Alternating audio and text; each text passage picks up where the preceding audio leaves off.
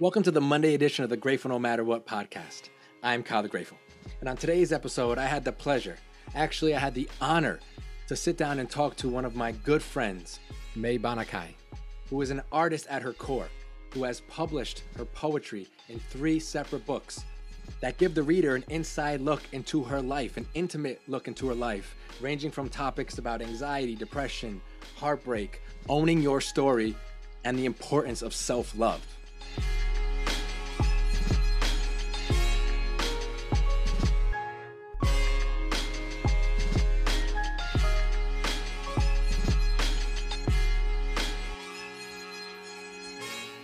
Well, how are you? All good? Everything's good? I'm good. Busy, but good. Yeah, I know. I'm glad we could sit down and do this. I know you have a busy life. I have a busy life. Even through everything that's going on, we're very busy as well. Yeah, so I'm happy you could make it today. I'm glad. Well, thanks for having me. Yeah, I know. You kind of, I don't say you guilted me. You didn't guilt me, but you're like, how come I haven't been on? And I was like, I totally forgot. And then we made it happen. I'm not gonna lie. Then after that, I was like, do I really want to be on? Yeah, oh God, see? what do you do? And then you were like, we could talk about this, talk about this, talk about this. And I was like, awesome. Like, I love that because I want people to come on here that are enthusiastic to tell their story and whatever that means, like it could be whatever it is, because I want people to hear different life experiences and whatnot. And it's interesting. I have there. So your latest book, I have a copy of Conversations with My Mother, give it a shout out. And I definitely read parts of it, but then last night I just started to look through the ones that that really resonated with me. And I mean, you'll appreciate this, and it's not like really, really nice and the listeners can't see, but like I have like bookmarked of like the ones that like really stood out that I want to talk about today. So I'm not like flipping through and like trying to be like, oh, hold on. So just ones that were like really, really, I don't know, that really like hit me, in the core. But before we dive into that, just a little bit about your background as a poet. When did you even start writing poetry? I started writing poetry probably 5 or 6 years ago. Mm-hmm. It started as a way to be able to explain my feelings and my emotions as a person. I always had a hard time letting people into that side of me. Yeah. Or sharing those feelings with anybody. Mm-hmm. I would always picture like the what ifs or what could go wrong, or does that make me feel weak to feel? Mm-hmm. And then someone told me to try and write it out. So I started writing, and then I really got into the idea of liking poetry as a form of writing. And since you've read some of my stuff, you can tell it's not your standard prose. It's not a lot of metaphors and similes and imagery. It's digestible for any reader. Yeah, that's the thing. And so recently for me, so I used to, a little background about me for the people that might not know is like, I used to write, I used to rap a little bit. I'm not ashamed of it, but I used to rap. I used to write lyrics. So I always thought poetry, and it's interesting that you say that about like the right prose. Like, I don't even know what that means. Like for me, I would always get in my head and be like, poetry has to look like this. You have to sound like this. You have to have like certain, syllables and like kind of a rhythm. And then I would just like F it, because like I knew I wanted to write, and I felt like I wanted to write, but I felt like I would be judged. And I was like, screw that, I threw it out the window and I just started writing. And maybe to me, it's beautiful. Maybe to somebody else, it's not quote unquote right. But for me, I just enjoy it. It's a good way for me to express myself and how I feel. I don't know. Someone very close to me once told me that poetry isn't about how you write it. Everybody writes poetry. What it is you just have to feel. There isn't a right way to write it. You just have to feel what you write. Yeah. Mean it. And that's, in my head and a lot of things for me, I've talked about it before, is like being a perfectionist. I need to have it perfect. Like I need to know, like, how it's supposed to look according to rules. But in my opinion, there are no rules. Poetry, like you said, poetry is poetry. Art is art. It's all subjective. And if you feel like it's helping you, then for lack of a better term, screw everybody else, because it's about making you feel better and allowing you to grow and process things. That and your writing will always evolve as you do. So I started with writing, and then I went into performing, and then trying to get back into the books after performing. The way you speak something and the way you write it are 2 different ways. Yeah. Like how do you, you have to, you have to kind of learn how to break it up in that aspect. Yeah. So how did you go from wanting to write? Well, I had another question, but how did you go from like writing and then being like, I want to, at least in the public form as on stage, like to get to the place where you're like, I want to share this with people? Because obviously some of your stuff is probably very intimate. or very? Well, that wasn't easy. No, I The bet. first time I performed, I shook. Like you could see me in the back of the room shaking. Yeah. My words came out almost like you would have thought my voice was breaking and I was going to Mhm. cry. And that wasn't the situation. I was just so nervous. I started writing as a way to learn how to express my feelings and my emotions better, but I never thought about publishing. Mhm. And then I got into performing because I had gone through a pretty big rough patch years ago, and I couldn't articulate to people what I was feeling or why it was getting so hard for me to heal through what I was going through. Mhm. And then I didn't perform until I got to California. Fun fact about me, because nobody knows me, is I left New York, moved to California, lived there for 2 years, came back. Now I've been here for 2 years. Um, I don't even know you that I well to went know. to this Jeez. open mic. Yeah. I was looking for things to do, and I was like, I'm going to go to an open mic. I like poetry. I like hearing other people's poetry. Mhm. So I showed up to this random open mic on a Friday night. I had messaged the Instagram group and was like, can anybody come? Like, what's the cost at the door? Blah, blah, blah, blah. And after that first time, they actually became like a family community place for me. So it was really cool. You build community that way. And Yeah. I love the artistic world. But I went and I wasn't planning on performing.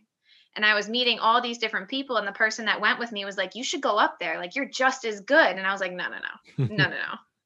So then I tried, and she was like, just try it. So I went up, and it was really shaky, really uneasy and nervous.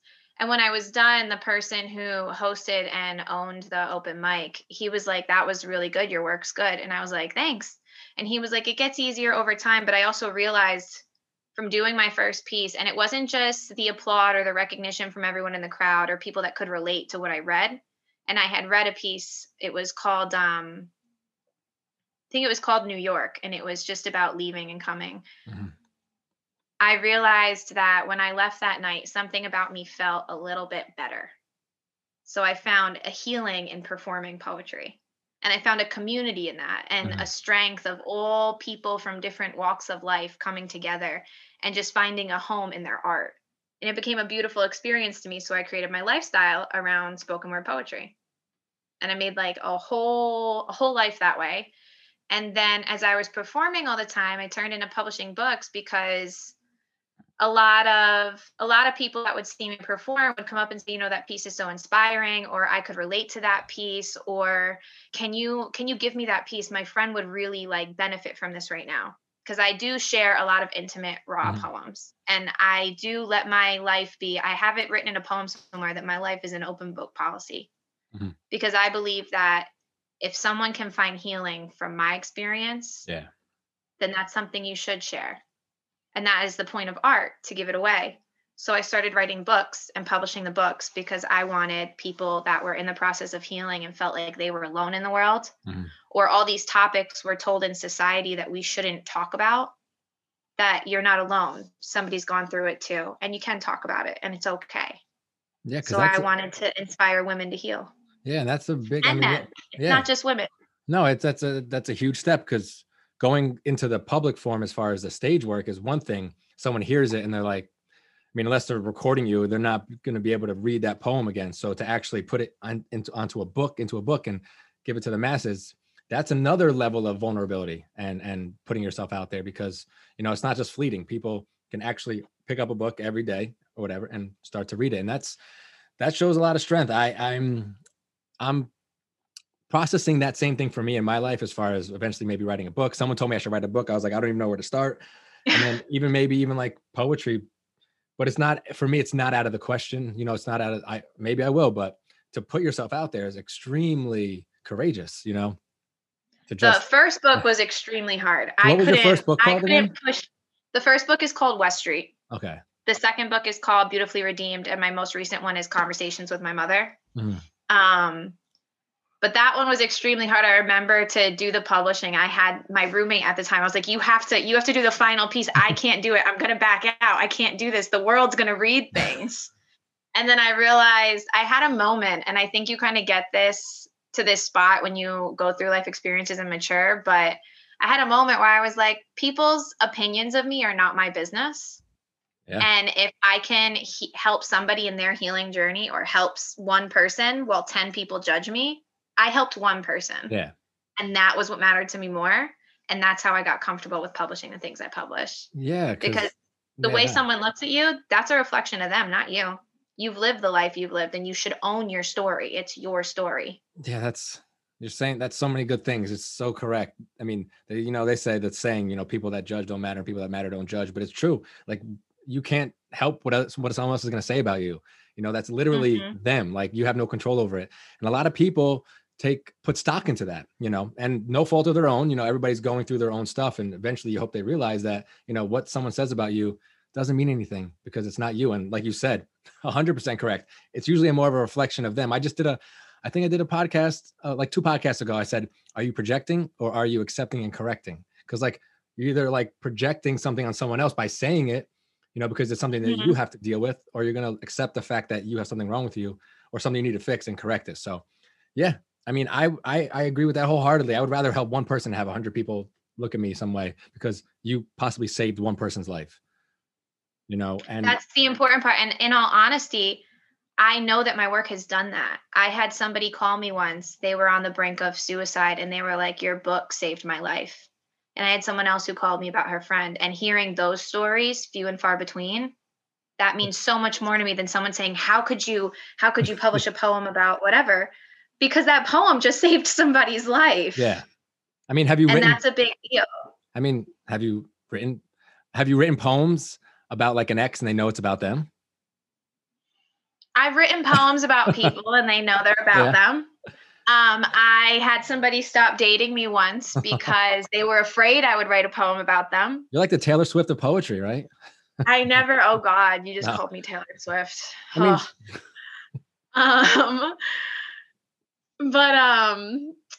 I did have somebody stop seeing me because of my poems. They were afraid I would write one about them. And I was like, I would never, no one knows who I write about. So if you read it and you're like, that's about me, you're the only person that probably knows it's about you. Unless what you did was a very big public thing. Correct. And then it's like, everyone already knew already. Yeah. And other times it's like, you should be honored that I wrote a very vulnerable, intimate piece. I don't write about everybody. Exactly. Yeah. I get that. But it seems like some people would feel some type of way, but that's once again like a them thing. And if it's an experience in your life, regardless if it's about somebody or about yourself and you want to get it out, then that's just how it's going to be. It's not, some people just are very, I guess, self-centered or egotistical. And I've had people read my books and think, and this is important with poetry, so I want to point this out for anybody who is a writer and is afraid to write or share certain things. There are a lot of people that read pieces and they think you're still caught up in that scenario that happened or on that person, or you're still healing from this. And that's not the case with writing. Just because you wrote something at a moment in time and you want to share it months later doesn't mean that's where you're at right now. Yeah. And that's how I've learned to tell the difference between people who know me as a poet and people who know me as May. I mean, are those two totally different people? No, they're the same woman. They're the same person. But when people just know you for your poetry, they think that they know your life. Yeah. Whereas people who know you as May, then they know me as May. Yeah, because there's more. And that's very important, because I've watched people not want to perform pieces because they're afraid, well, what if the crowd thinks this is still where I'm at in my life? And I'm like, well, first of all, it doesn't matter what the crowd thinks. Yeah. But second of all, you wrote it. At some point you experienced it and you felt it, and you should share it. And if somebody thinks that you are that poem, then they don't know you. Exactly. And that's once again circling back to somebody judging you just off of something that they're dealing with, and instead of honoring it, and then you're putting it out there just so you can share with the masses because it might help one person. Yeah. So I really enjoy that. I really enjoy it. And to be honest, after we met and whatnot, and you were telling me about the poetry, that and some not so recent events, but just kind of growing and evolving is kind of how I started getting into poetry. Because I don't know any poet. Like, people in my life don't write poetry. Most of the people that I know don't write poetry. You're really like the first, one of my friends that's a poet. So thank you. Well, yeah, like I mean, not saying, I don't know, maybe I never asked people, but like someone that actually, a chunk of their life is devoted to poetry, and they've been, their life has been formed and shaped by poetry. I used to always get uncomfortable when people would call me a poet. But you are. Yeah. And then it was something, because I would think, no, like Shakespeare or all these big names, or I don't know if you know Rudy Francisco. I actually know him, not to shout him out in the podcast, but he's an international poet, so most people know him. And in my head, I'm like, I'm not a poet because I'm not these poets. And then I was actually walking down the street one day in California, and someone yelled, "Hey, poet!" And I turned around. I was like, I have a name. It's May. And then I started getting comfortable with actually being called a poet. It's funny. It's all relative to it's all relative, you know. And I thought that too, like way back in the day when, I mean, I wouldn't say I called myself a rapper, but you know, I used to write and rap and record, but I wasn't making any money off it. So I was like, can I call myself a rapper? But at the time, like I was rapping, I was recording, I did have some goals in mind of me like getting produced and doing some things. So yeah, I considered myself a rapper, but then I would look at it and be like, well, you know, this person's a rapper, this person's a rapper. And then for me, it's just kind of a way to, you know, devalue yourself and what you're doing and your art, because you feel like just because you're not this, then you can't call yourself that. And it's, for me at As least, you get more comfortable, yeah, as you get more comfortable in who you are and what you represent in life, you start to accept the titles that you're given. yeah, and comfortable comes with that whole self-worth and self-esteem. And at that time in my life, I didn't have a lot of self-esteem and self-worth, and it was like very much, you know, external validation. And I was trying to, you know, just, I don't know. I don't know what I was doing, to be honest, but it was, I didn't look at myself as that because I wasn't making money. I wasn't really doing anything with it. But yeah, you're a poet, that's for sure. So this You know, book, that's also that you bring up, like, wow. self-worth, self-respect. I started writing like 5, 6 years ago, and I have noticed over time that poetry is also an outlet for me where I've been able to get more comfortable in myself authentically. And then in my day to day, I'm able to articulate my opinions and who I am and stand up for myself better. And it's that same concept of learning to be comfortable with your feelings and your emotions, as well as you start Yeah. to be comfortable with yourself when you write. Because when you write, you can't help but be intimate no matter what you're writing about. And I think that it's a good way for people to learn how to work on their self-worth and their self-respect and who they are and love themselves. Well, yeah, because if you're writing and you're being honest and you're being like brutally raw with yourself and the words that you put down, there's no escaping it once it's down on paper because you're looking at it. It's like staring you in the face. It's no longer an abstract thought or like a you know, just something in your mind swirling around. When you put it down and you look at it, you're like, okay, like I'm gonna deal with this, but good or bad or indifferent, you're gonna deal with it because it's right there in front of you, and you'll be able to Mhm. work through it. That's one way for me at least, that I looked at it was a way towards acceptance and being aware. Like I could be aware of it, but then when I wrote it down in paper and I looked at it, then it's starting to help me accept the fact that, you know, this is what I want to work on, or celebrating this, because not all my poetry is like sad, you know, not all of it's like, I don't know, just like very emotional on the one extreme. It's I write poetry about celebrating things, about celebrating my life, about celebrating, you know, just good things. It doesn't always have to be, you know, like sad and Well, that's something that's a misconception too with people, is a lot of people believe that poetry is deep all the time, or is always heavy, or has to yeah. have some sort of Mhm. negative emotion attached to it, and it doesn't. I have a poem that's simply about my curly hair that I can't I remember control, that. That's in and this one. how Yeah. that kind of turns into the my curls are like my life, because you learn to accept Mhm. what you can't control. Or happiness. There's a poem in my second book that's called When Happiness Arrives. And that moment where you realize, like, there's all these little moments in life that are happy, but true happiness comes from the inside. You can write about anything, Mhm. anything fun, anything in any aspect that you want to. So I think I have a poem where there's a line in it that says, and your poetry should be you. And the line in the piece is, these words are my scripture, etched in stone to live forever. It's your choice to read them, mhm. because you should write for yourself. I like that. That's in this book, The Conversations with My Mother, that one, or no? That might be either in that book, or that is just a performed piece. Because so how did you, going back to this book, how did you come up with this title, Conversations with My Mother? So originally the book was going to be called Coffee Thoughts, because There's a lot of you've coffee read the thoughts in book. there. Yeah. So anyone that knows me knows how I am about coffee. Oh yeah, I know. Um Believe me. I've seen May pre-caffeinated and overly caffeinated. I don't yeah, you haven't seen me in the middle either. No, There's no. either always coffee or no coffee. Yeah. So first it was called Coffee Thoughts, because also you get a coffee thought with each poem in that book. And Hmm. each coffee thought, quote unquote, that you read it does connect to that poem. Mhm. But then I changed it because I was in the middle of putting all these pieces together and editing the book while finishing writing, and I was designing out the cover, and I had something. I design all my covers, by the way.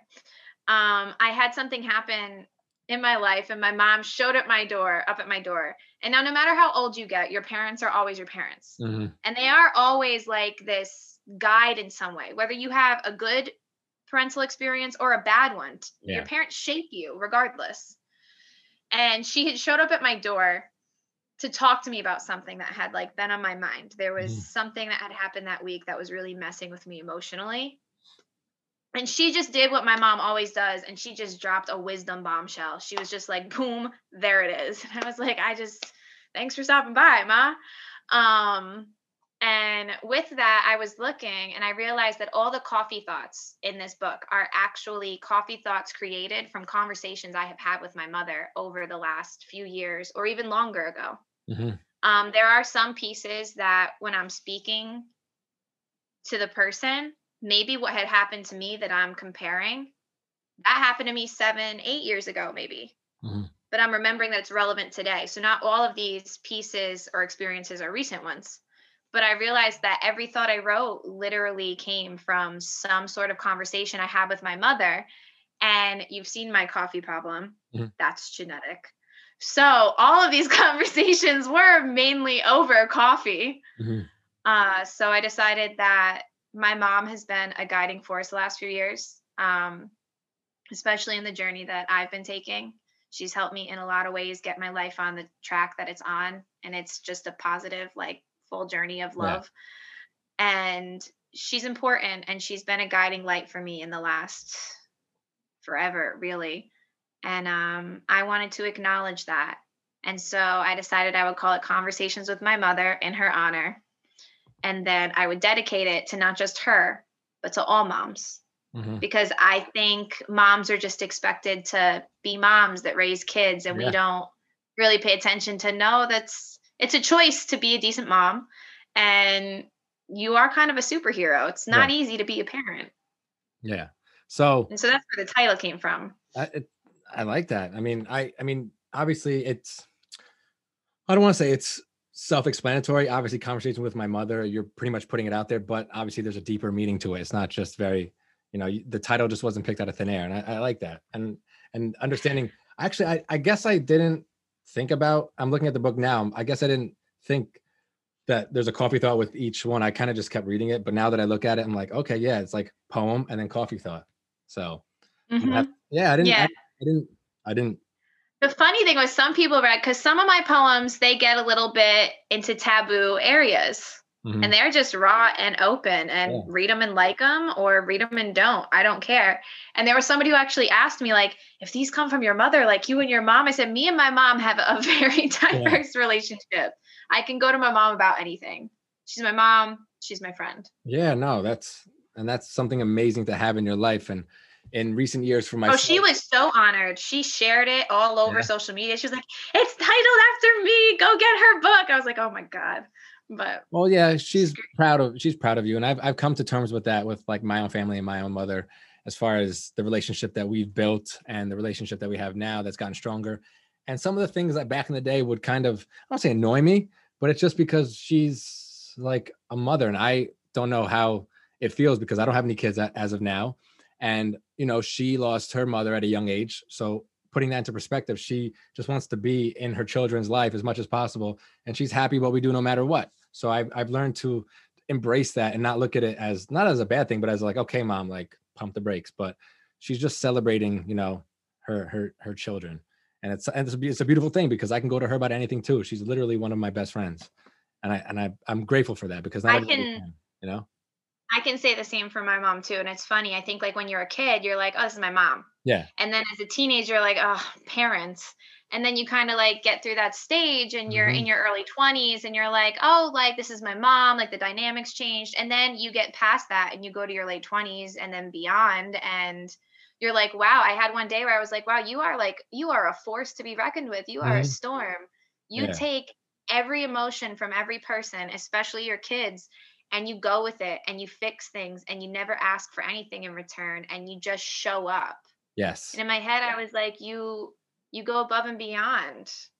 And it's that moment that that I think everybody has when they have a good parent in their life where they're just like, wow, you really do just go beyond human limits. And how do you do it? And it's pretty much like the purest example of unconditional love, because they don't want anything in return. They're just like you said, they show up. They show up no matter Hmm. what. And like, and to be able to look at that and to embrace it and to understand it is a great example for me. It's a like a role. She's one of my role models, just like my dad is, but for different aspects. But to look at her and what she's done, it's I'm grateful because I have powerful female role models in my life. You know, to be That's able to, important. I believe that's yeah, important to have in life. 100%. I mean, I And was it talking. doesn't have to be your mom. Everybody has someone No, that kind of maybe turns into a mother figure at some point in yeah, their life. yeah, because I'm not trying to be overly masculine. Men and women both have feminine and masculine energy. It's not like a man is all 100% masculine, and I'm okay with the fact that I'm in touch with my feminine qualities just like I am with my masculine qualities. And not saying my Oh, I mom, agree with that. you know, not saying my mom just gives me all feminine qualities, but she's allowed me to nurture those areas that might have been taboo when I was younger. They definitely were. I was like, you can't do this, you can't do that, because if you do that, then you're less of a man. It's like, no, if you embrace those things, you become more of a man. You become more masculine. You become more Mhm. of a, yeah, it was, See, yeah. I have a poem in my book, Before Conversations with My Mother. The book's called Beautifully Redeemed. And I think the poem is called Man Up. I can't remember, but it's Yeah. actually a Yeah. poem. And I wrote it about somebody close to me who the piece, though, was for all men about that concept of hypermasculinity and what you Yeah. can and cannot feel, and how we're all human. So it's okay to cry. It's okay to Yeah. feel. It's okay to be, that we all have feminine and masculine energy, and that society has failed men in a way. And even the concept of having a strong female force or a mother figure, it's important so that you can know that it's okay, that boys will be boys No, it's not acceptable. is not something that has a place in a healthy life. No. And I mean, there's certain aspects of my growing up that were, I don't say tough. My parents did what they could with what they had. They were raised a certain way. And as I got older, I realized how they were raised and why they raised me that way in some aspects. But, I was told to, I'll give you something to cry about, like dry up, button up, like, stop crying. And maybe sometimes that was warranted. Other times I felt like I wasn't able to express myself. So what did I do? Hmm. Pushed it down. And I did that for many years, pushed it down. And then people know, like, I started using drugs to push it down and to escape and to numb myself. And then when I got clean, that's when that's when everything just came out. I mean, I'm sure you can attest to that. Like everything just came out. I was like a Oh, yeah. waterworks, like everything. And to this day, if I could be brought to emotion, good and not positive or negative, but like sadness and happiness, like happy tears and sad tears, all of it. But Hmm. I'm able And you to, embrace them. exactly, Like, I exactly. lived my life in sobriety and I did the same thing. I used to bottle everything in and bottle everything in, or I would cope in negative ways. And you do learn to get there. Kind of, the world shapes you, not just your home. Mhm. Just things always happen to you, and if you don't end up in a place where you feel that you can figure them out, or you started using or partying at a young age, you just find these different outlets, and then you get to a point where you change your life, and as you said, it all just comes out. Mhm. And then you start to heal, Yeah. and then you start to build this whole healthy life, and then you start to see people in your life as the beautiful people that they are. Yeah. Well, you But you open. have to get to that point. Yeah, you have to pretty much remove the film from your eyes or the blinders, because some people have been there this whole time and you just didn't see. I mean, I had people in front of me my whole life that I just didn't see who they were because I was too blinded by my Mhm. own self-will and controlling all of these things, trying to escape and run from things. And then when I got clean, it was, I mean, it's like the light just shined on so many people and so many of their beautiful qualities and how they tried to help me. But at that time, I was just I was doing me. I was doing what Kyle wanted to do and not what the like God or higher powers will wanted me to do. I thought I had control of everything.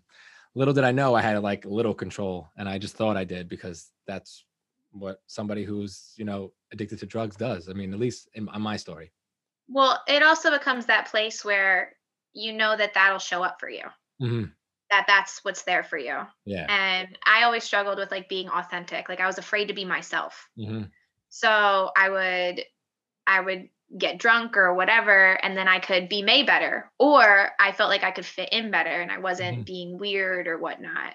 And you kind of learn to get to a place where, I don't know, that like that light shines on all these people and you're like, you know what, this is me. And I got to this place to be me. So even if you don't like the me that you see, like I'm smiling, and you become more intuitive than reactive, and your life just starts to change and you start to see the bigger picture and Yeah. not just all these little problems that you were afraid of. So with these, experiences in your life, going through these things in each of your books, well, I guess mainly the one, conversation with your mother, conversations with my mother, but your mother, obviously. Did you speak about, I mean, I read through all of it, but then I bookmarked some, but I don't remember them all.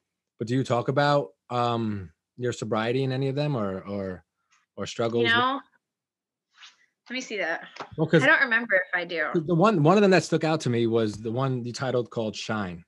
And that's pretty much kind of what you were talking about, as far as, you start out saying, be so ferociously you that authenticity radiates from you. And it's just talking about like being you no matter what, like understanding who you are, and I guess walking in that and embracing that, not allowing anybody's opinions to waver what you want to do.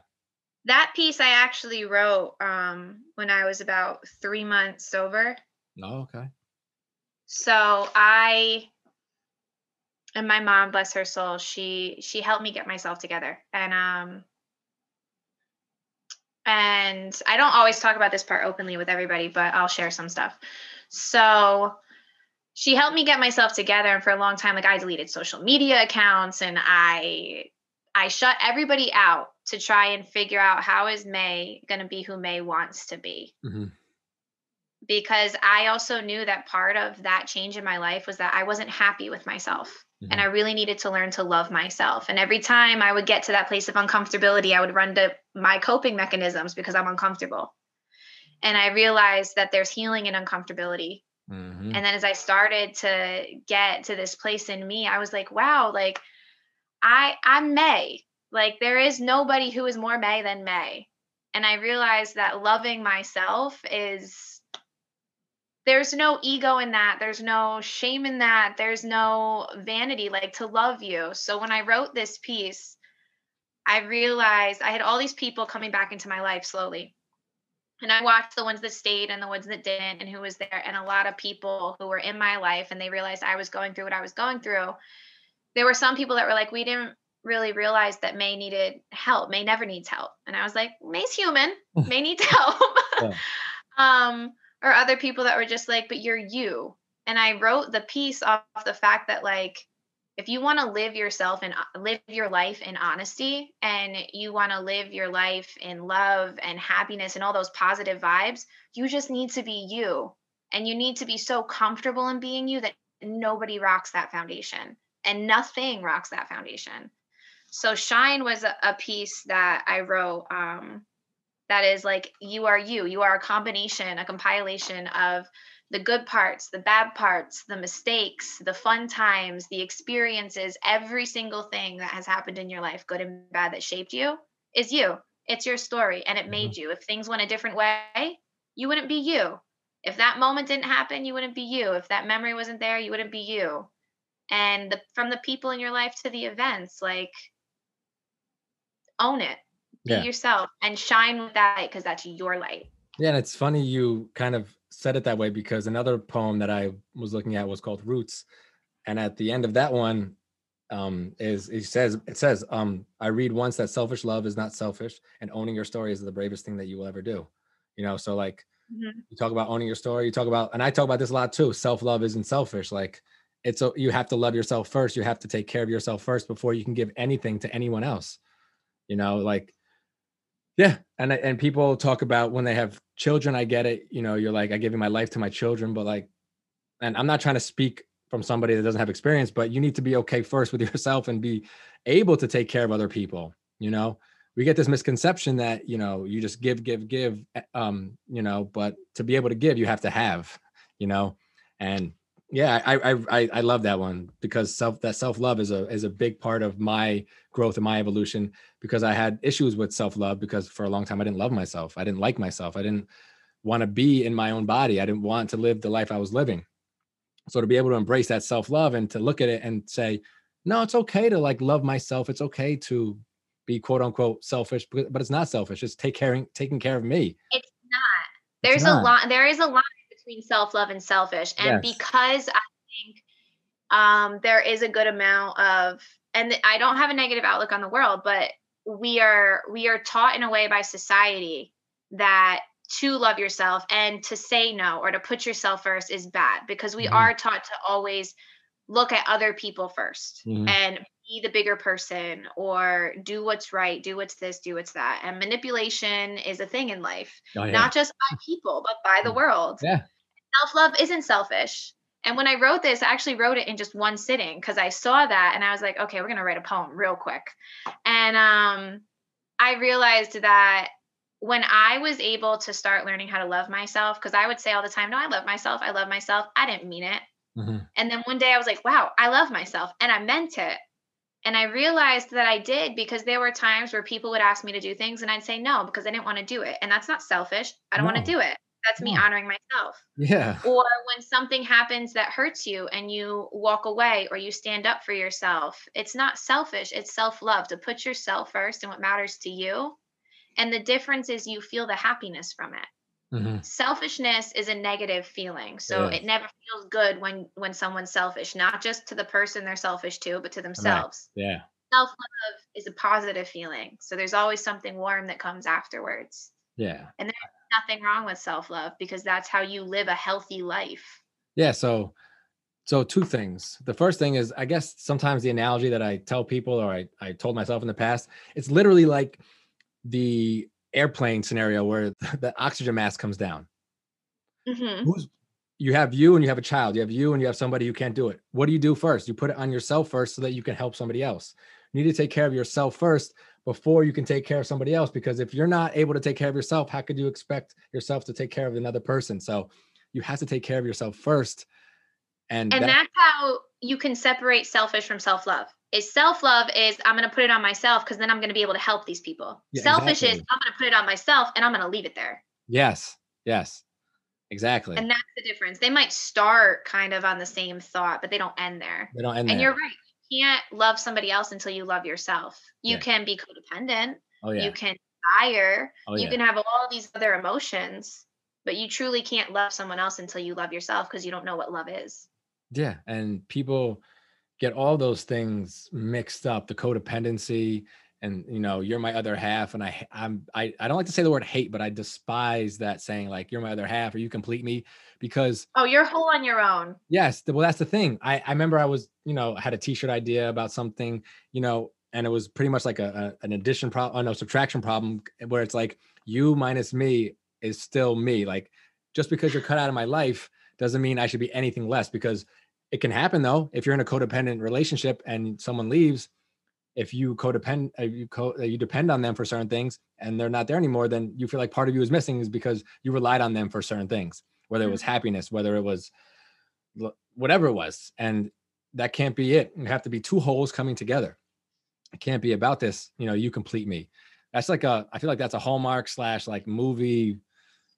Everybody likes to believe life could be a rom-com. Yeah, The reality is it's not. it's not. No.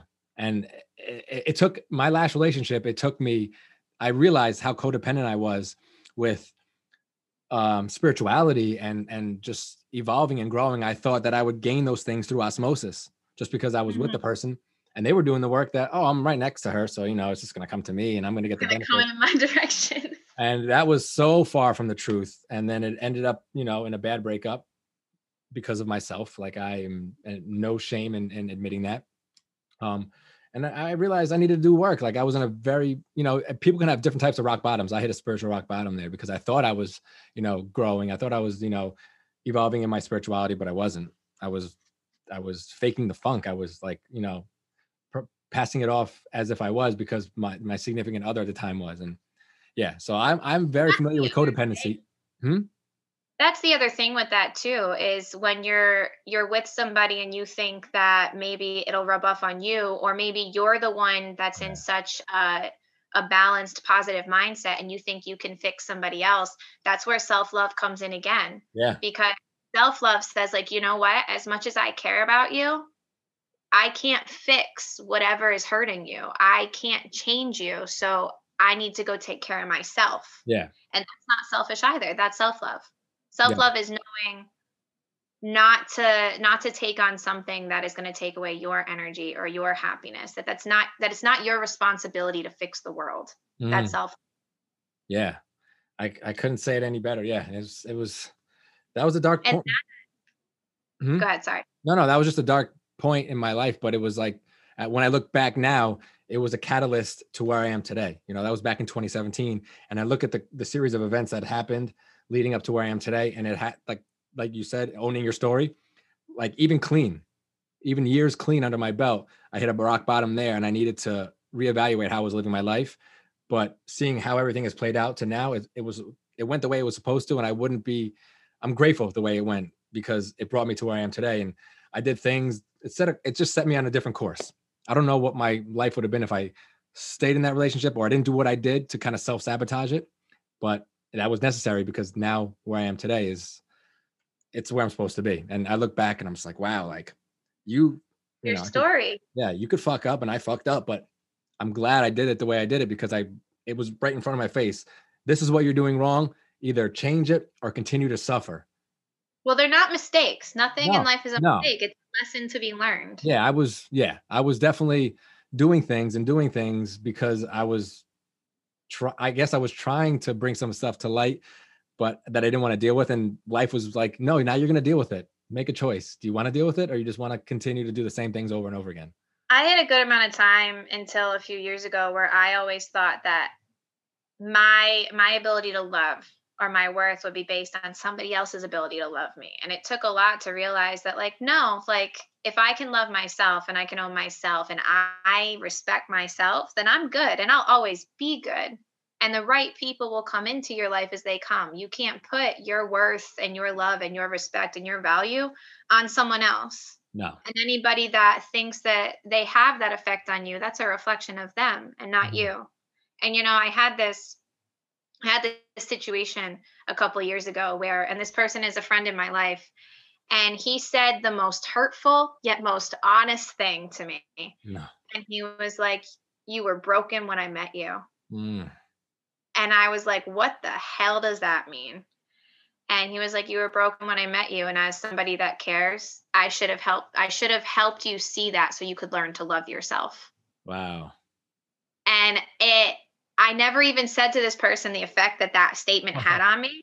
That's And they were like, you need to find you they were like, "You keep running to all these places looking for home because you don't want to realize home is in you."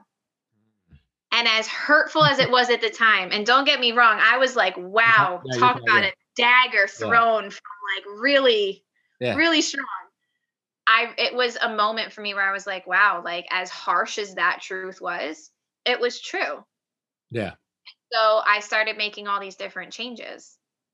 And one of and that wasn't just like for sobriety or for traveling nonstop searching for a new home. It was literally like, you're right. I haven't dealt with my trauma. I haven't dealt with my shit. And until I do that, I'm not going to love myself. And until I get to that place, I won't be able to love anybody else either.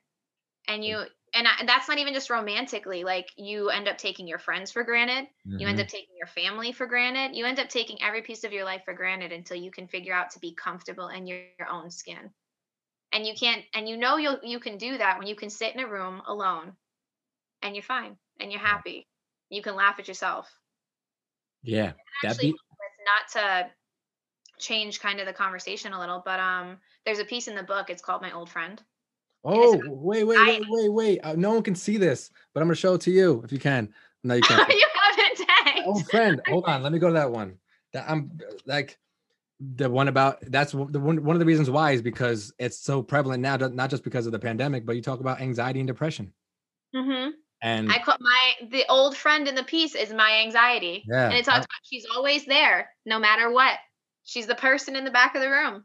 yeah, Um, that's where that one, keep as I've going. learned to love myself more, and I've learned all this, where I am in my life right now is such a positive, happy, just beautiful space Hmm. that took a lot of work and a lot of time to get here, a lot of acceptance, a lot of change.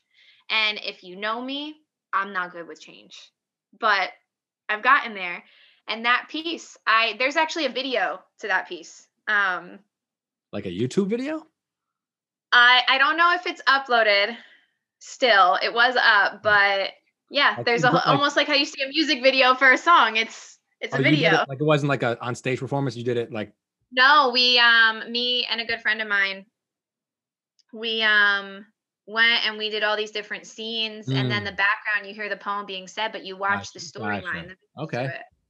And it's literally about, and that piece was written because so many people struggle with anxiety and depression, Hmm. and they feel like, and it's true when people say that's the silent killer, because we think it's something bad to talk about. So many people are so afraid to talk about their anxiety. They're so afraid to talk about if they get depressed. Hmm. When that's just a part of life. At some point in some time, everyone goes through at least a little bit of depression and anxiety. Hmm.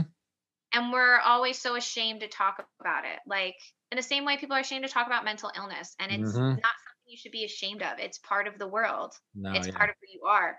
And that piece was written in the sense of like we all have anxiety Yeah. and it's always there. Yeah, that And one, how that yeah. affects us. Yeah, that one really, yeah, that one really hit me, obviously. I'm not lying. I have no reason to lie. Me and you didn't talk about this before we got on here. I had that bookmarked. It wasn't like a, it wasn't on a coordinated event, but I when I think that's read it, funny. you can always, the words anxiety and depression are in there, but you can replace those with other words, with, Mhm. any type of mental illness or just anything that you feel like you're struggling with, that instead of looking at it as an enemy, look at it as, it's a part of you, and you deal with it. You embrace it, and then you work through it, and on a daily basis. But it's not something that you, I don't know, try to like remove from yourself, or are at odds with every day. You embrace it because it's a part of you. But it's like there's the line in it that says, "My anxiety, no matter how hard I scrub, will Yep. never wash off in the shower." Yep. It's like you can't ignore it. It's Yeah. gonna be there. It's a part of your skin.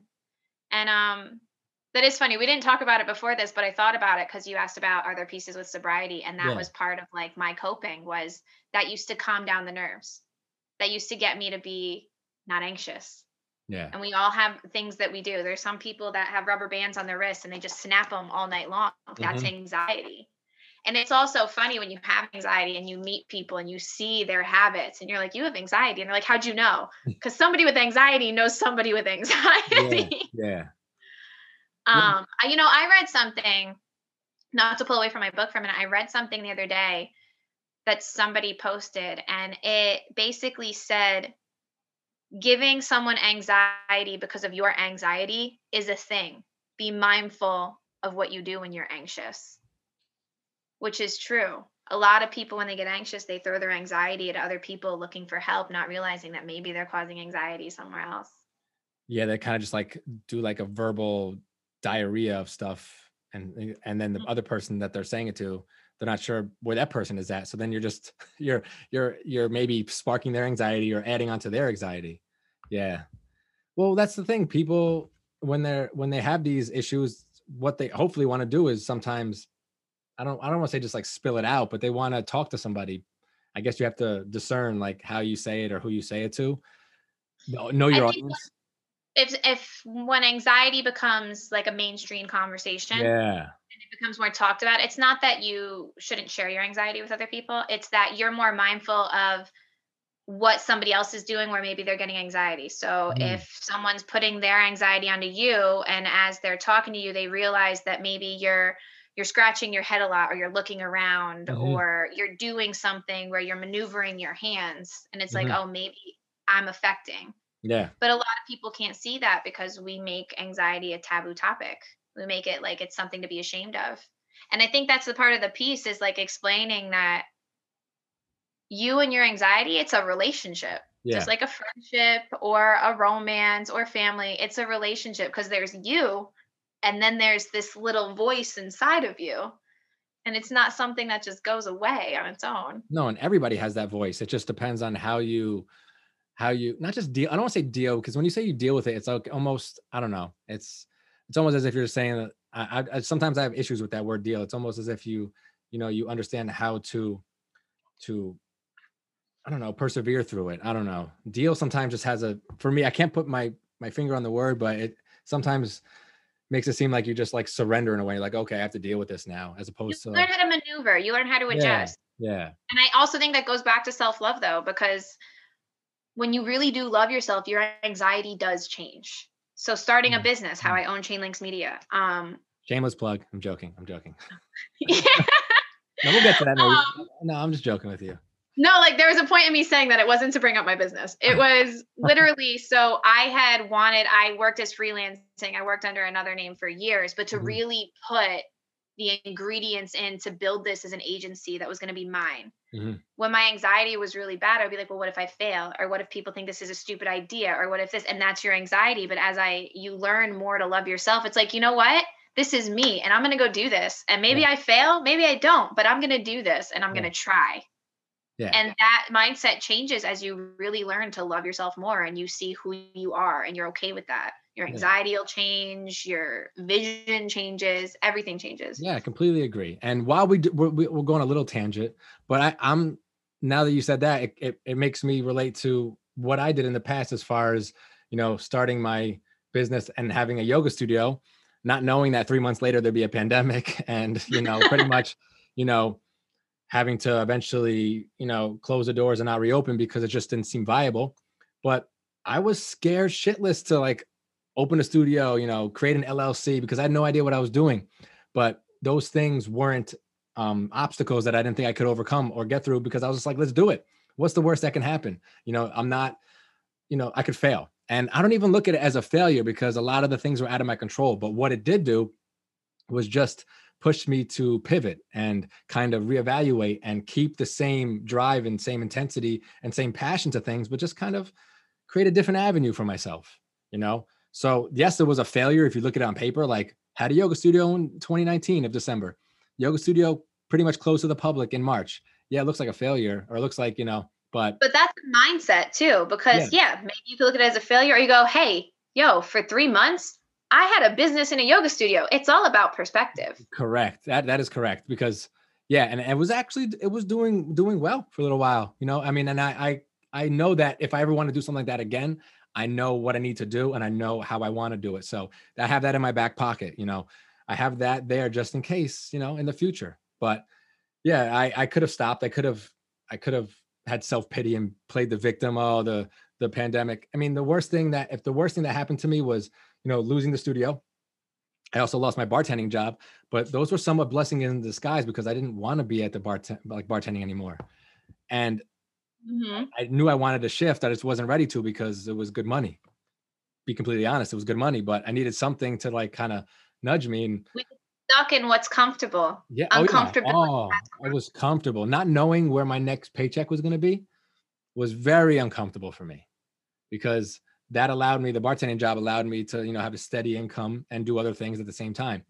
But, I'm not saying the pandemic was the reason why, because that sounds very selfish, because it affected a lot of people in very tragic ways. But for me personally, in my own world, it definitely pushed me to get out of my comfort zone and kind of just tried things that I wanted to do that I was just hesitant to do before. And so, Blessing in disguise. It's all about yeah, perspective.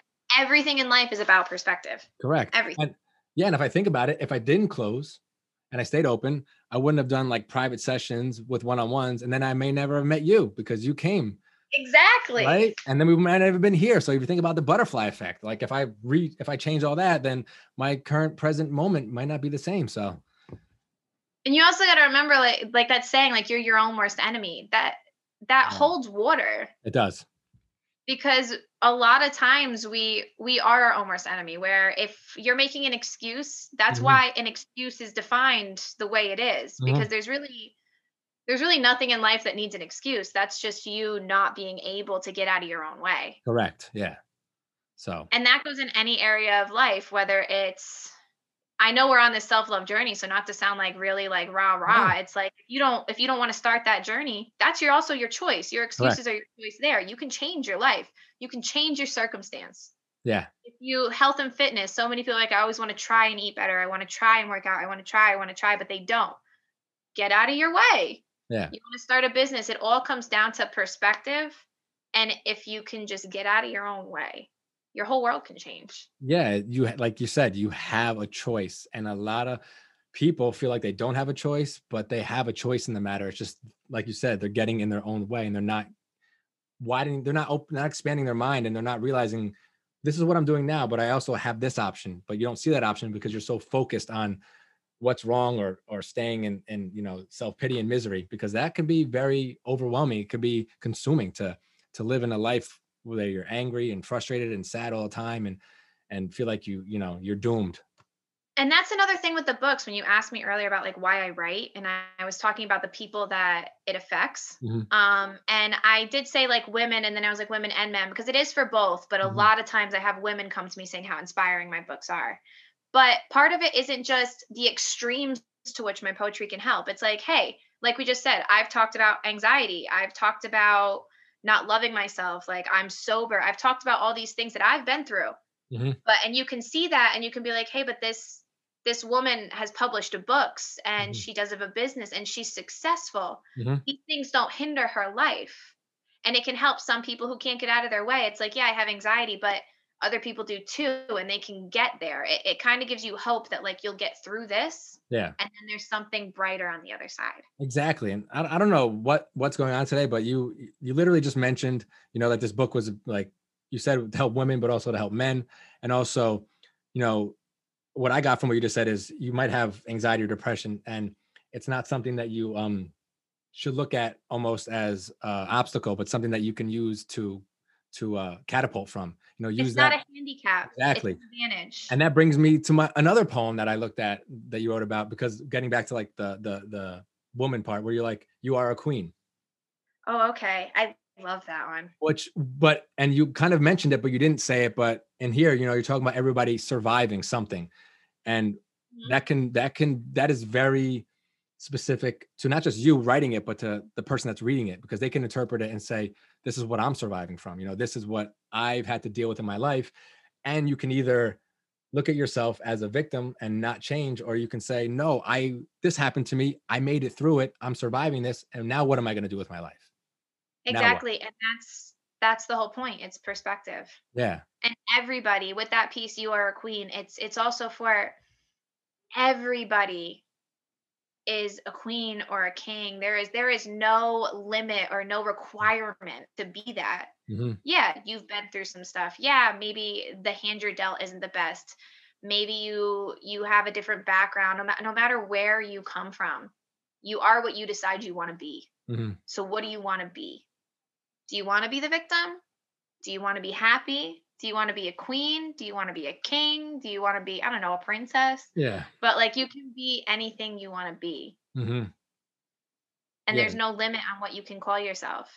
And I'm sure this, obviously, I mean, every one of your poems is obviously personal, but I'm sure this one was a very, it seems like it from when I read it, just I could feel your emotion jumping off the page, as far as I don't know what it's referring to, and you don't have to get into that. It's not something that we need to talk about, but I could just tell by reading it, it was something that you probably wrestled with for a while, as far as like, emotions and With experiences. that one, it is like, because it starts off, we're all survivors of something, so keep fighting.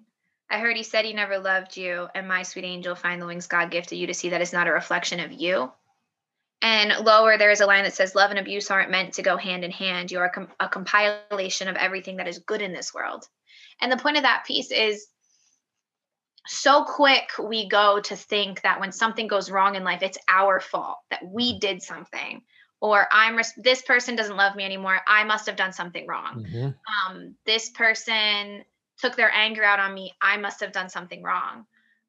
This friend doesn't want to talk to me anymore because they say that I'm not the type of person they want in their life. I must have done something wrong. So quick we are to blame ourselves for other people's actions and reactions. Correct. Yeah. And really, that has nothing to, first of all, someone else's opinion of who you are is not your business. And that is the best thing that I have ever been told in my Yeah. life.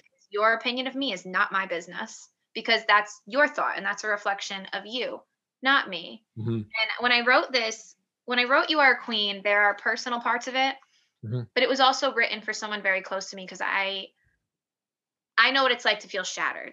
We all go through that at some point in life. And then you come out and you're like, no one's ever going to be able to shatter me like that again. And we put up walls and guards and we heal and then we let in again. And I remember what that was like for me. And I was watching this person close to me, and it was like they were just destroyed. And they had stayed with me because they didn't want to be alone for a few days. And they just kept blaming themselves. And I remember being in that boat too, where it's always, well, what did I do? It has to be my fault. And when I wrote that piece, it was kind of like, so many things can happen in life and they're not your fault. Just because Yeah. something bad happened to you doesn't mean that it's because of you. Mm-hmm. Just because you got hurt in some way doesn't mean you caused your pain. It's not your fault. But we're so, and I think that goes, that, not to keep saying these are all self-love, and a lot of what I write is that journey, but it is like, those are self-abusive thoughts. Those are negative words to think it's always your fault. Mm-hmm. And if somebody makes you feel like it's always your fault, then that's their psychological abusive self, because they can't own their part in something. Correct. But Yeah. being like, you are a queen is kind of like, with the way that piece goes, is, yeah, this happened and it really hurts, but you will survive, because you have no choice but to survive. Yeah. And you are a queen, because when you come out the other side, you're going to be like, that didn't break me. I'm okay. And you're going to realize things that you didn't realize before. There's a lesson to learn in every piece of pain.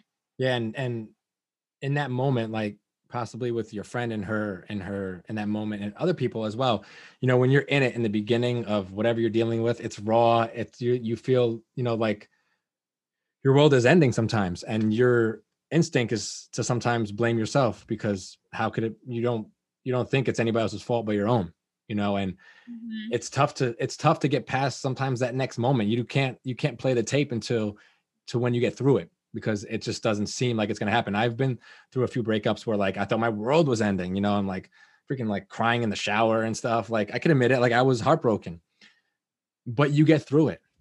And And that was the point of that piece, is you yeah, you, get through it. you get through it. And if anyone says they've never had their heart broken, that's a lie. Like, we have all, but the other thing is we all heal from it. Yeah. And the beautiful thing to realize, once you can realize it's not your fault, and that's not just for someone who's had their heart broken. People that break hearts, they go through pain too. I don't Yeah. think anybody really wants to hurt somebody. No. It's a part of life. It's literally a part of time and life. And you just have to let the pain go through you. If Yeah. you want to cry today, you cry today. If Yeah. you want to be angry and throw things, you do it. If you want to laugh and smile and not understand why you're laughing because you have all this pain inside, laugh. Yeah. Go You through just it. Yeah. have to Feel let it. it go Yeah. through you. Yeah. And so many people can get caught up on trying to figure out something that you can't make sense of. There's no sense to feelings, because feelings are irrational. Yeah. You just have to go through it and understand that you'll survive. Yeah. And in that piece too, with the whole love and abuse aren't meant to go hand in hand. With the whole You Are a Queen is in the sense of understanding, whether it be psychological, emotional, physical, no matter what type of abuse you're feeling, you were strong enough to live in that, not Mhm. just to get past it. It's just as hard to get past something as it is to live in that. So don't make yourself feel like you're a victim or you're weak. You were strong enough to survive that. Be proud of yourself that you did that. Yeah. And that's what a lot of people, myself included, in the past struggled with, not understanding that I was strong enough to get through something, not understanding that I was able to get through it, because like I said, in that moment, you feel like this is the end. This is what it's going to feel like for the rest of your life. You're so hyper focused on the moment, but it does get better. But you're going to have to go through some feelings, through some shit. You're going to have to go through it. And that's not fun. And that's painful. And even if, you know, the heartbreak that you're going through, is partly your fault, because I'm just speaking from my personal experience. I've had my heart broken, but also I played a little bit of part in that because of what I did as far as self-sabotaging behaviors. Like I played a little bit of a part in it, and then the end result was a heartbreak. So it was like I kind of broke my own heart by doing the things that I did, you know. Hmm. And it it was painful to deal with it, painful to deal with myself. But now that I look back, I'm grateful for those experiences because, whatever, what doesn't kill you makes you stronger. That's for my heart. My heart is stronger than ever now. And even to this day, even though I've had my heart broken, I'm still not afraid to put myself out there. I will not jip myself of an experience, even if it ends in quote unquote heartbreak, because I don't want to miss out on something that can be possibly great. And I think, that's what a lot of people have to understand yeah, is like, don't shut yourself off after. And yeah, also realize that you let yourself feel. There mm, is no yes, weakness in that. There is no shame in that you felt. And it did maybe, and this is not to make light of that concept. yeah, no, Um, not at all. there is nothing there is nothing wrong with like losing love. Like sometimes you just things happen in life. Yeah, Life happens, and that's the part that people forget is relationships change, people grow, and life happens. Things don't work out.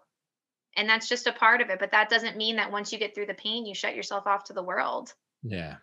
But that's a defense mechanism. I That's like a had somebody the survival. same time writing this, the actual person had said to me, because they knew what I had gone through at one point. And they were like, you're always just so open to like, if somebody new crosses your path and you're open to maybe feeling, but you're so selective. And I was like, well, I'm selective because you don't have to be with everybody that shows you attention. Mhm. But at the same time, and there's a maturity in that. But at the same time, it's like, just because somebody once hurt me doesn't mean that every other person has to pay the price. Mhm. Not everybody's going to be that person. And what we should do is look at heartbreak after we've healed from it, because it is a healing process and there is no limit on what a person needs to heal. And Correct. there is no instruction manual on how you need to go about healing. Try to not do it toxically, but if you get a little toxic, own it and apologize later and then Yeah. try not to be Yeah. toxic. um but oh, where was I going with that? um I lost my train of thought.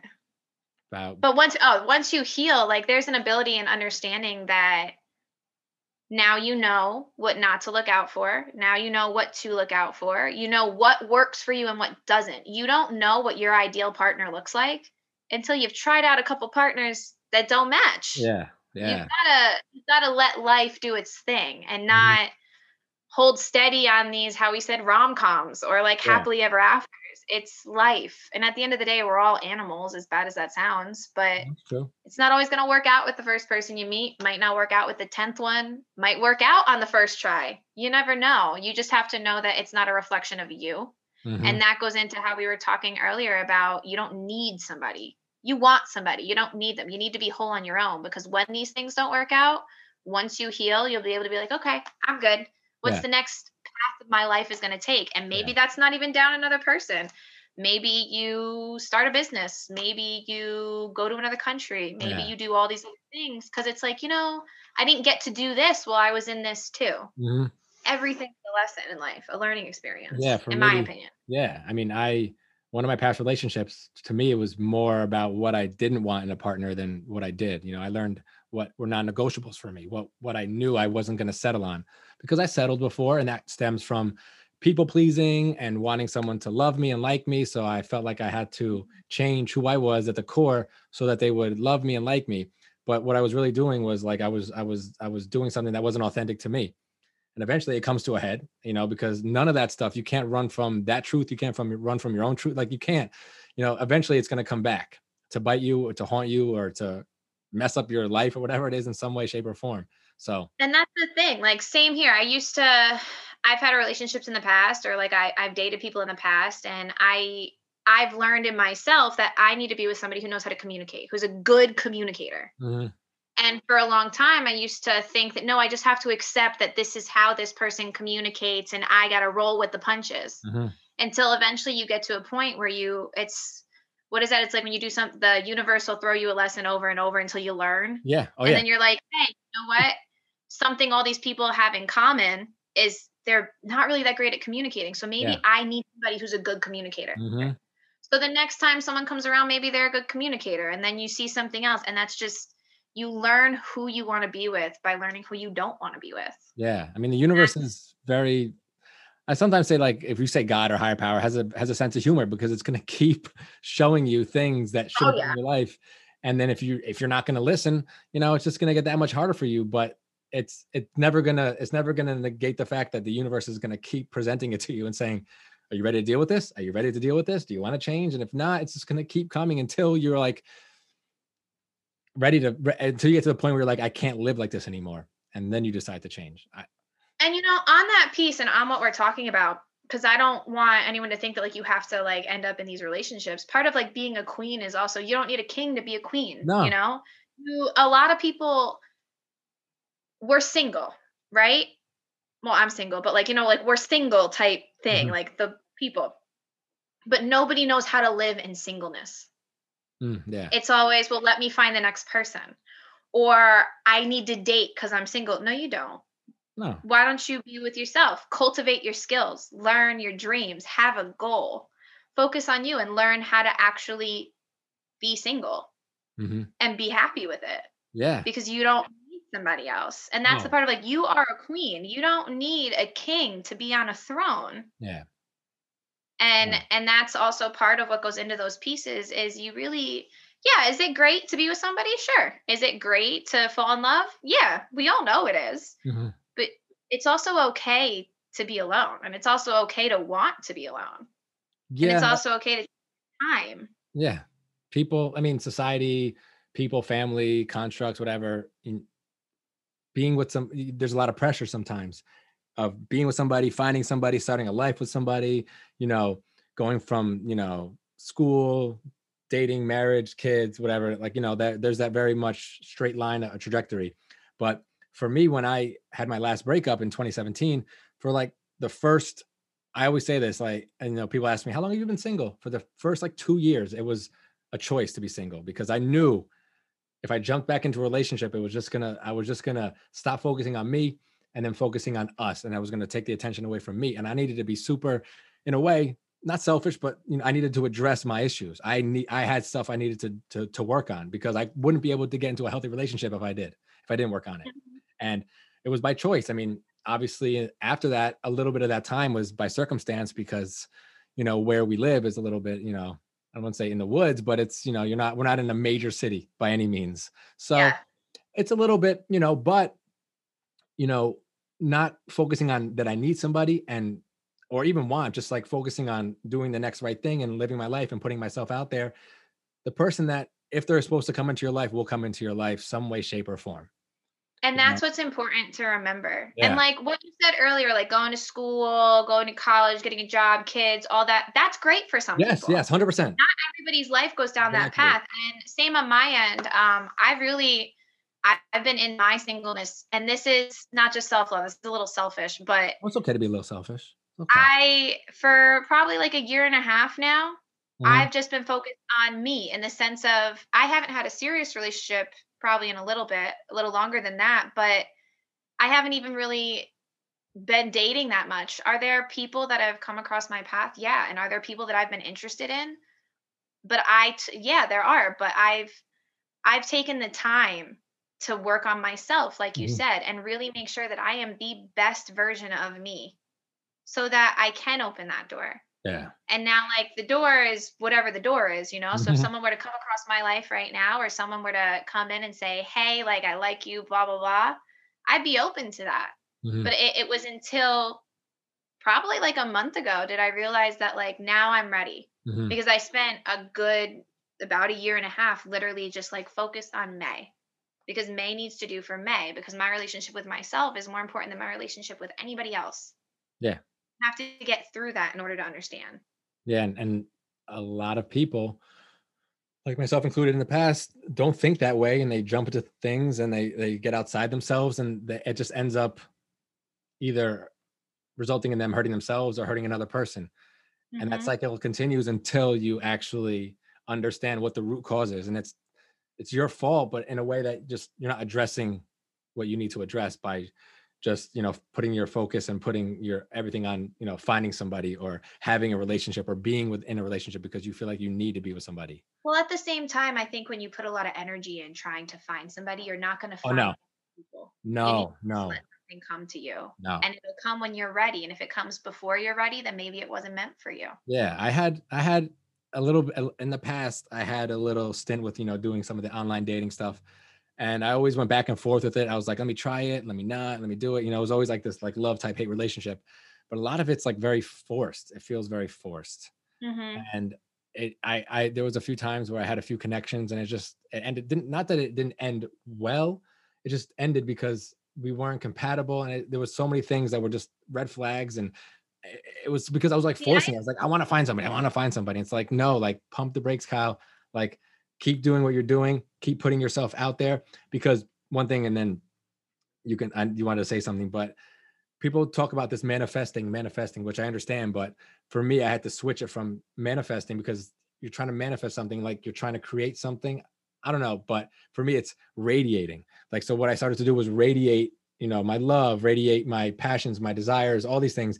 And when you radiate it out into the universe, what you radiate will come back to you because it'll be attracted to you, whatever that is, whether it's job, school, people, and just not even loved ones, just people in general. But it could be a possible relationship, but it'll find you.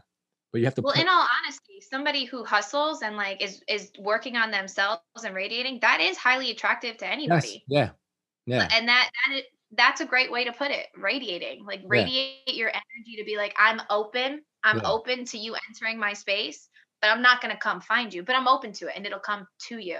yeah, I could never get with the online dating in the aspect of I need a person. yeah, I need to see you. I need to speak to well, you. yeah, Like yeah. I can't swipe. It doesn't work for me. It works for some people. There are some people close in my life that have found each other that way and Hmm. they are the happiest people I've met. Oh yeah, And I'm just like, it works for some people, like great. yeah. But I agree. I think you should radiate your energy. You should focus on you. You should do for you. And what you attract comes from your energy. So what's right will come. Yeah, and I can't take full credit for that concept. I think it was, and I don't want to get it wrong. I think it was a guy named Michael Beckwith. I think it was. It might have been him or it might have been somebody else that said that. So the whole manifesting, radiating, it's not completely my idea. But to be honest, no idea is original. Everybody has these ideas. Sometimes they come to people faster than others, but yeah, I just a side note, I didn't come up with that. I can't take credit for that. But when that person said it, it totally made sense. Totally made sense coming from them. And that was another thing that I spoke to a friend about, and I can get your opinion on it too, is that you can hear a message, hear something so many times in your life, but then if somebody else says it, if it comes from a different mouth or a different messenger, it clicks. Because I've Hmm. heard certain things like that for a long time, it didn't click, and then someone else said it, and I was like, oh, now I get it. Because for so long it didn't click, and then when he said it, I was like, that makes total sense. I completely agree with it, because like for a while I was trying to manifestation is like a very big buzzword in the spiritual community or in general nowadays. I think that like I agree with that statement because have you ever had those conversations where you talk about a topic with like say four different friends and they all tell you the same thing and you're just Yeah, like yeah, yeah, and then somebody else that you don't expect it from says it and you're like, "Oh, I get it yeah, now." yeah, And then you say that to somebody who already told you and they're like, I told you that." And it's like, "Yeah, but I expected you to say it. I didn't expect this person to say it." exactly. So when someone else says it, coming from wherever they're coming from, you're like, wow, it just hits you differently. It's It interesting. does. It's very interesting. It's also tone and words, like how Yeah. people approach things, the mindset you're in when you hear it. Yeah, it's literally the universe. It's literally divine timing if you believe in it. It's probably like all of these different aspects and factors and everything kind of making the perfect storm in that moment that it just hits you. And like you said earlier about something else, you can't explain it. It's just the way that it is and the way it's supposed to be, because that's how life is happening for you. And you can't try to manipulate it. It's just the way it is. Exactly. And people need to start embracing that to the point where, not that you let life just happen and you sit back as an innocent bystander and don't take control of your life, as far as what you can do, but understanding that life happens and you kind of just have to like, You gotta roll with it, ride the wave. yeah, see what's coming at you and adapt and move forward, adapt and survive, keep moving forward. Like you can't It's just, like instead of the whole, and I'm sure you've seen this before, why is this happening to me? oh You go yeah, look can I learn from this? Or if something leaves your life, instead of getting upset about it, be like, all right, maybe that wasn't meant for me. Let me go in this direction. Or when something comes into your life that you didn't expect, you're like, wow, I didn't see that coming, but this feels like it fits. Yeah. And you got to learn. And that goes into control earlier, how we were talking about learning how Hmm. to let go of controlling things. When you can accept that you have no control over really anything, Oh my, yeah.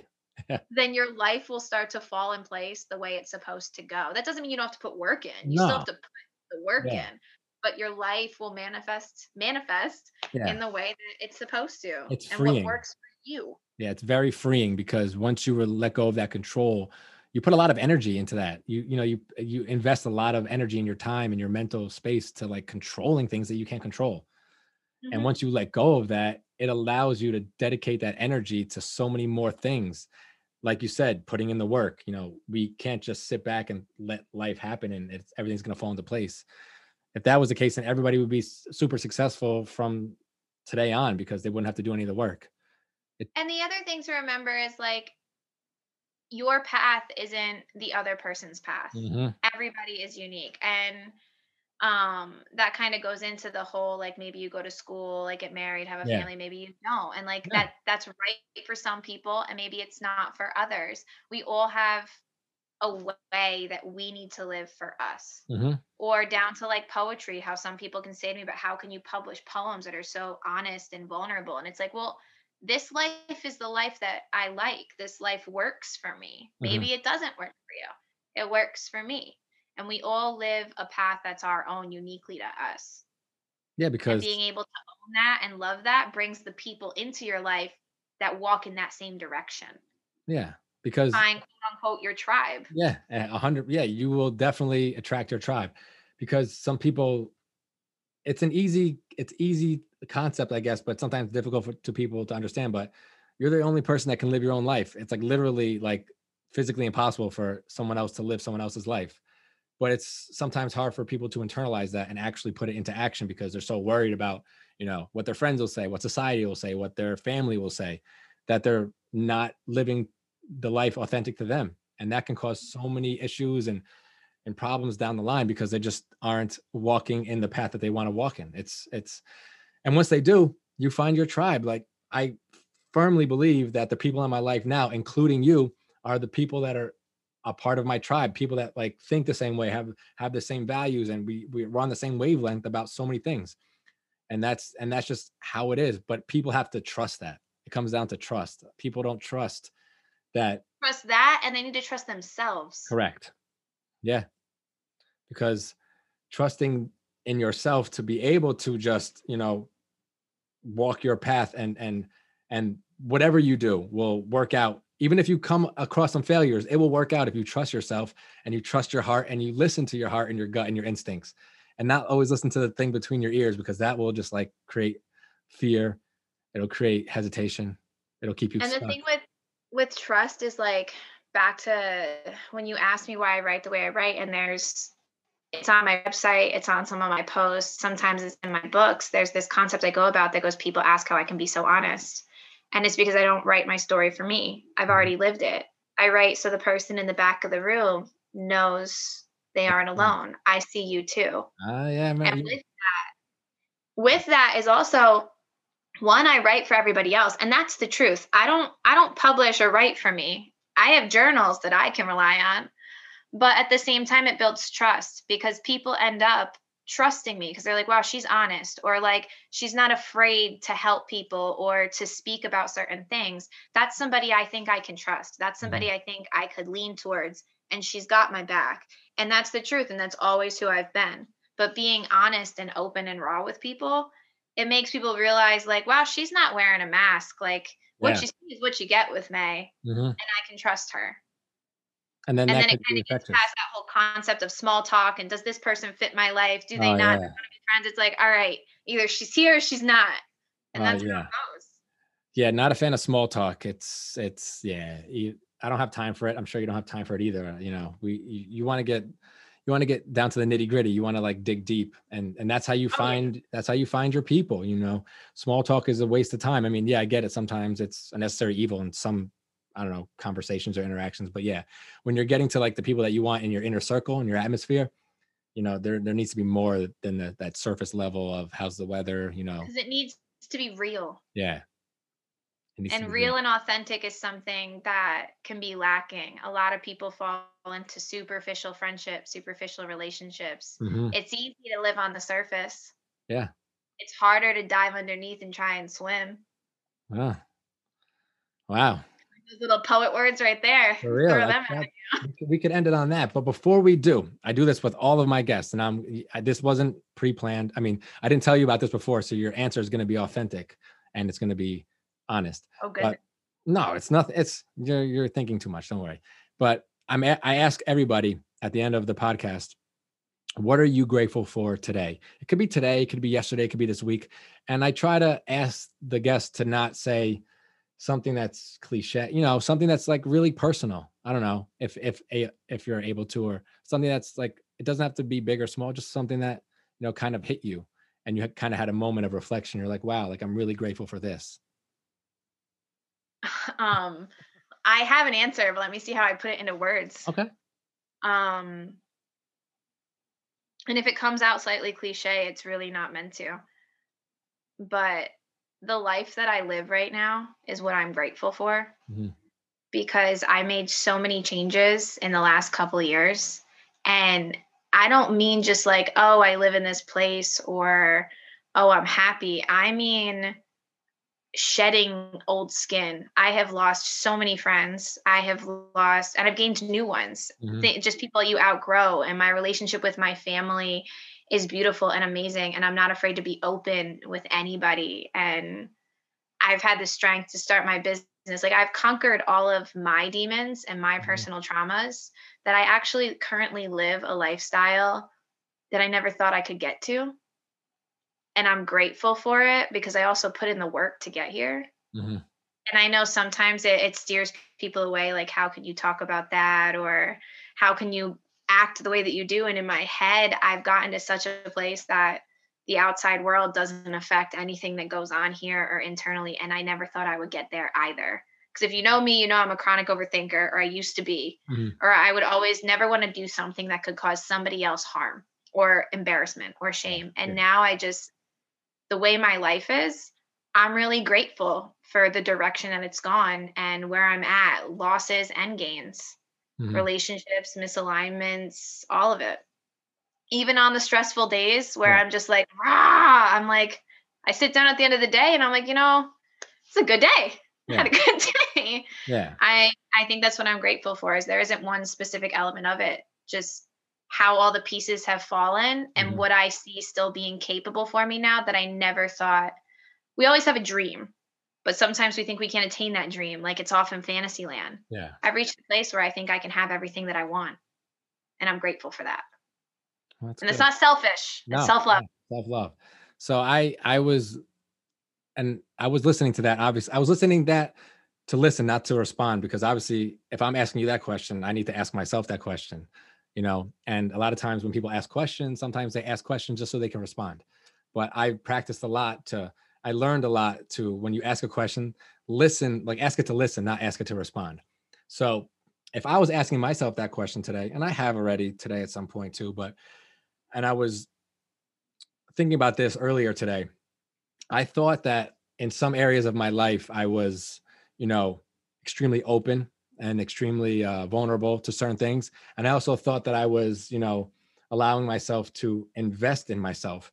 But there are certain instances in the past few days, in the past week or so, where people in my life have shined a light on certain things where I was like, wow, like I really wasn't as open as I was before. I mean, I really wasn't as open as I thought. I really wasn't doing this. So they almost cracked me open and made me realize that, I needed to be more open and be more vulnerable and invest more in myself and start doing more things for myself.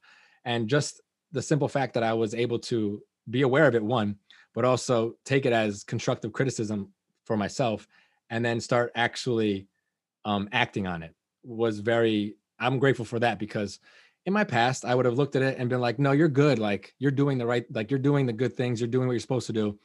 But I really wasn't. From an outside perspective, there were certain things that I was lacking.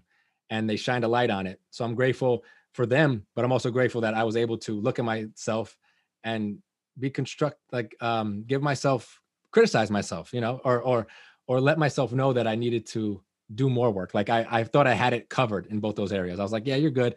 But I wasn't fully practicing what I preached, and people shined a light on that. And I realized that I can go further. And I started taking those steps to go further. And for that, I'm extremely grateful, because I don't want to stay stuck. And maybe I was a little bit more stuck than maybe I was stuck and I didn't even know it. Maybe I was, not fully doing what I could have been doing to my fullest ability. And it took some people in my life to be like, yeah, you can do better. It's important to yeah, have friends like that. yeah, It's important to have people like that are like, no, you're good, but you could do better. Or, okay, I understand you're upset at what you did, but like you did it. Like it's important to have honest people. And yeah. with what you said about how you listen, a friend of mine, his name's Kovu, he used to always say, he says it to everybody, and it's listen with the intent to understand and not respond. Hmm. Yeah, that's what And now I was I trying to say get it at. to people, but I can't own it. He said it first. That's his. And I say it to people all the time. And it's true. You need to listen to someone to understand what they're saying and not to just respond or react.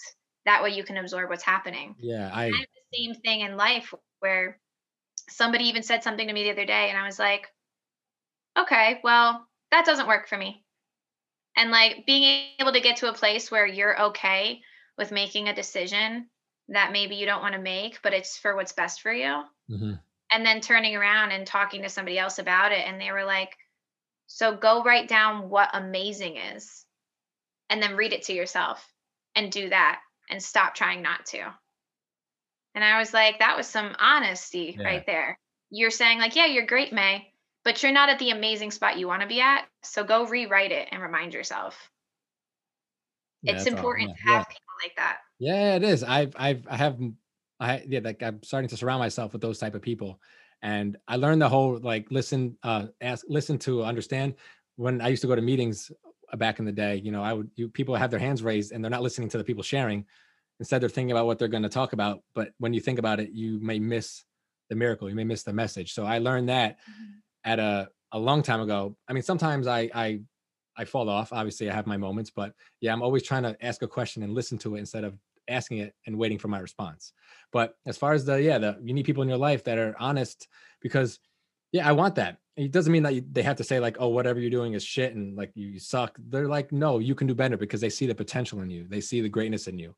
And I like having people that like that around me, knowing where I am and knowing where they know I could be. Because sometimes, there's moments where I waver in my faith and my believing in myself. Sometimes you just need somebody to give you that little nudge, you know. Oh, I completely agree. And I to have those completely people is to have those people is blessing. it's a blessing. And the reason you have those people is because you attract those people because of what you're putting Mhm. out there. So I thank think it's you. a beautiful Yeah. Yeah. So this was awesome. I really appreciate you taking the time out. Now, I don't know if we're at the shameless plug part of this conversation. So if there's anything that you want to tell the listeners, I don't know, about the book or about your company, I mean, you can go for it. If not, you just want to say a few words, but this is the part of the episode where I give the floor to you. And if you want to, it's up to you. I don't know.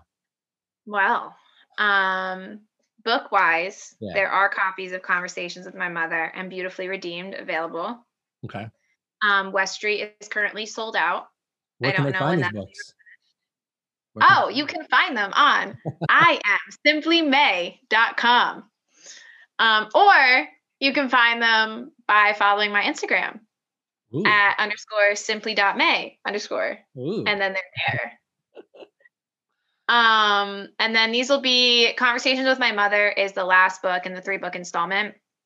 Okay. Now I'm taking a break from books for a little bit because, as somebody very well put it the other day, they said, well, you got to go write the new story. So now I got to go live the next one and keep that I like one that. going. Doesn't I mean like I'm not writing. I'm always writing. that. Okay.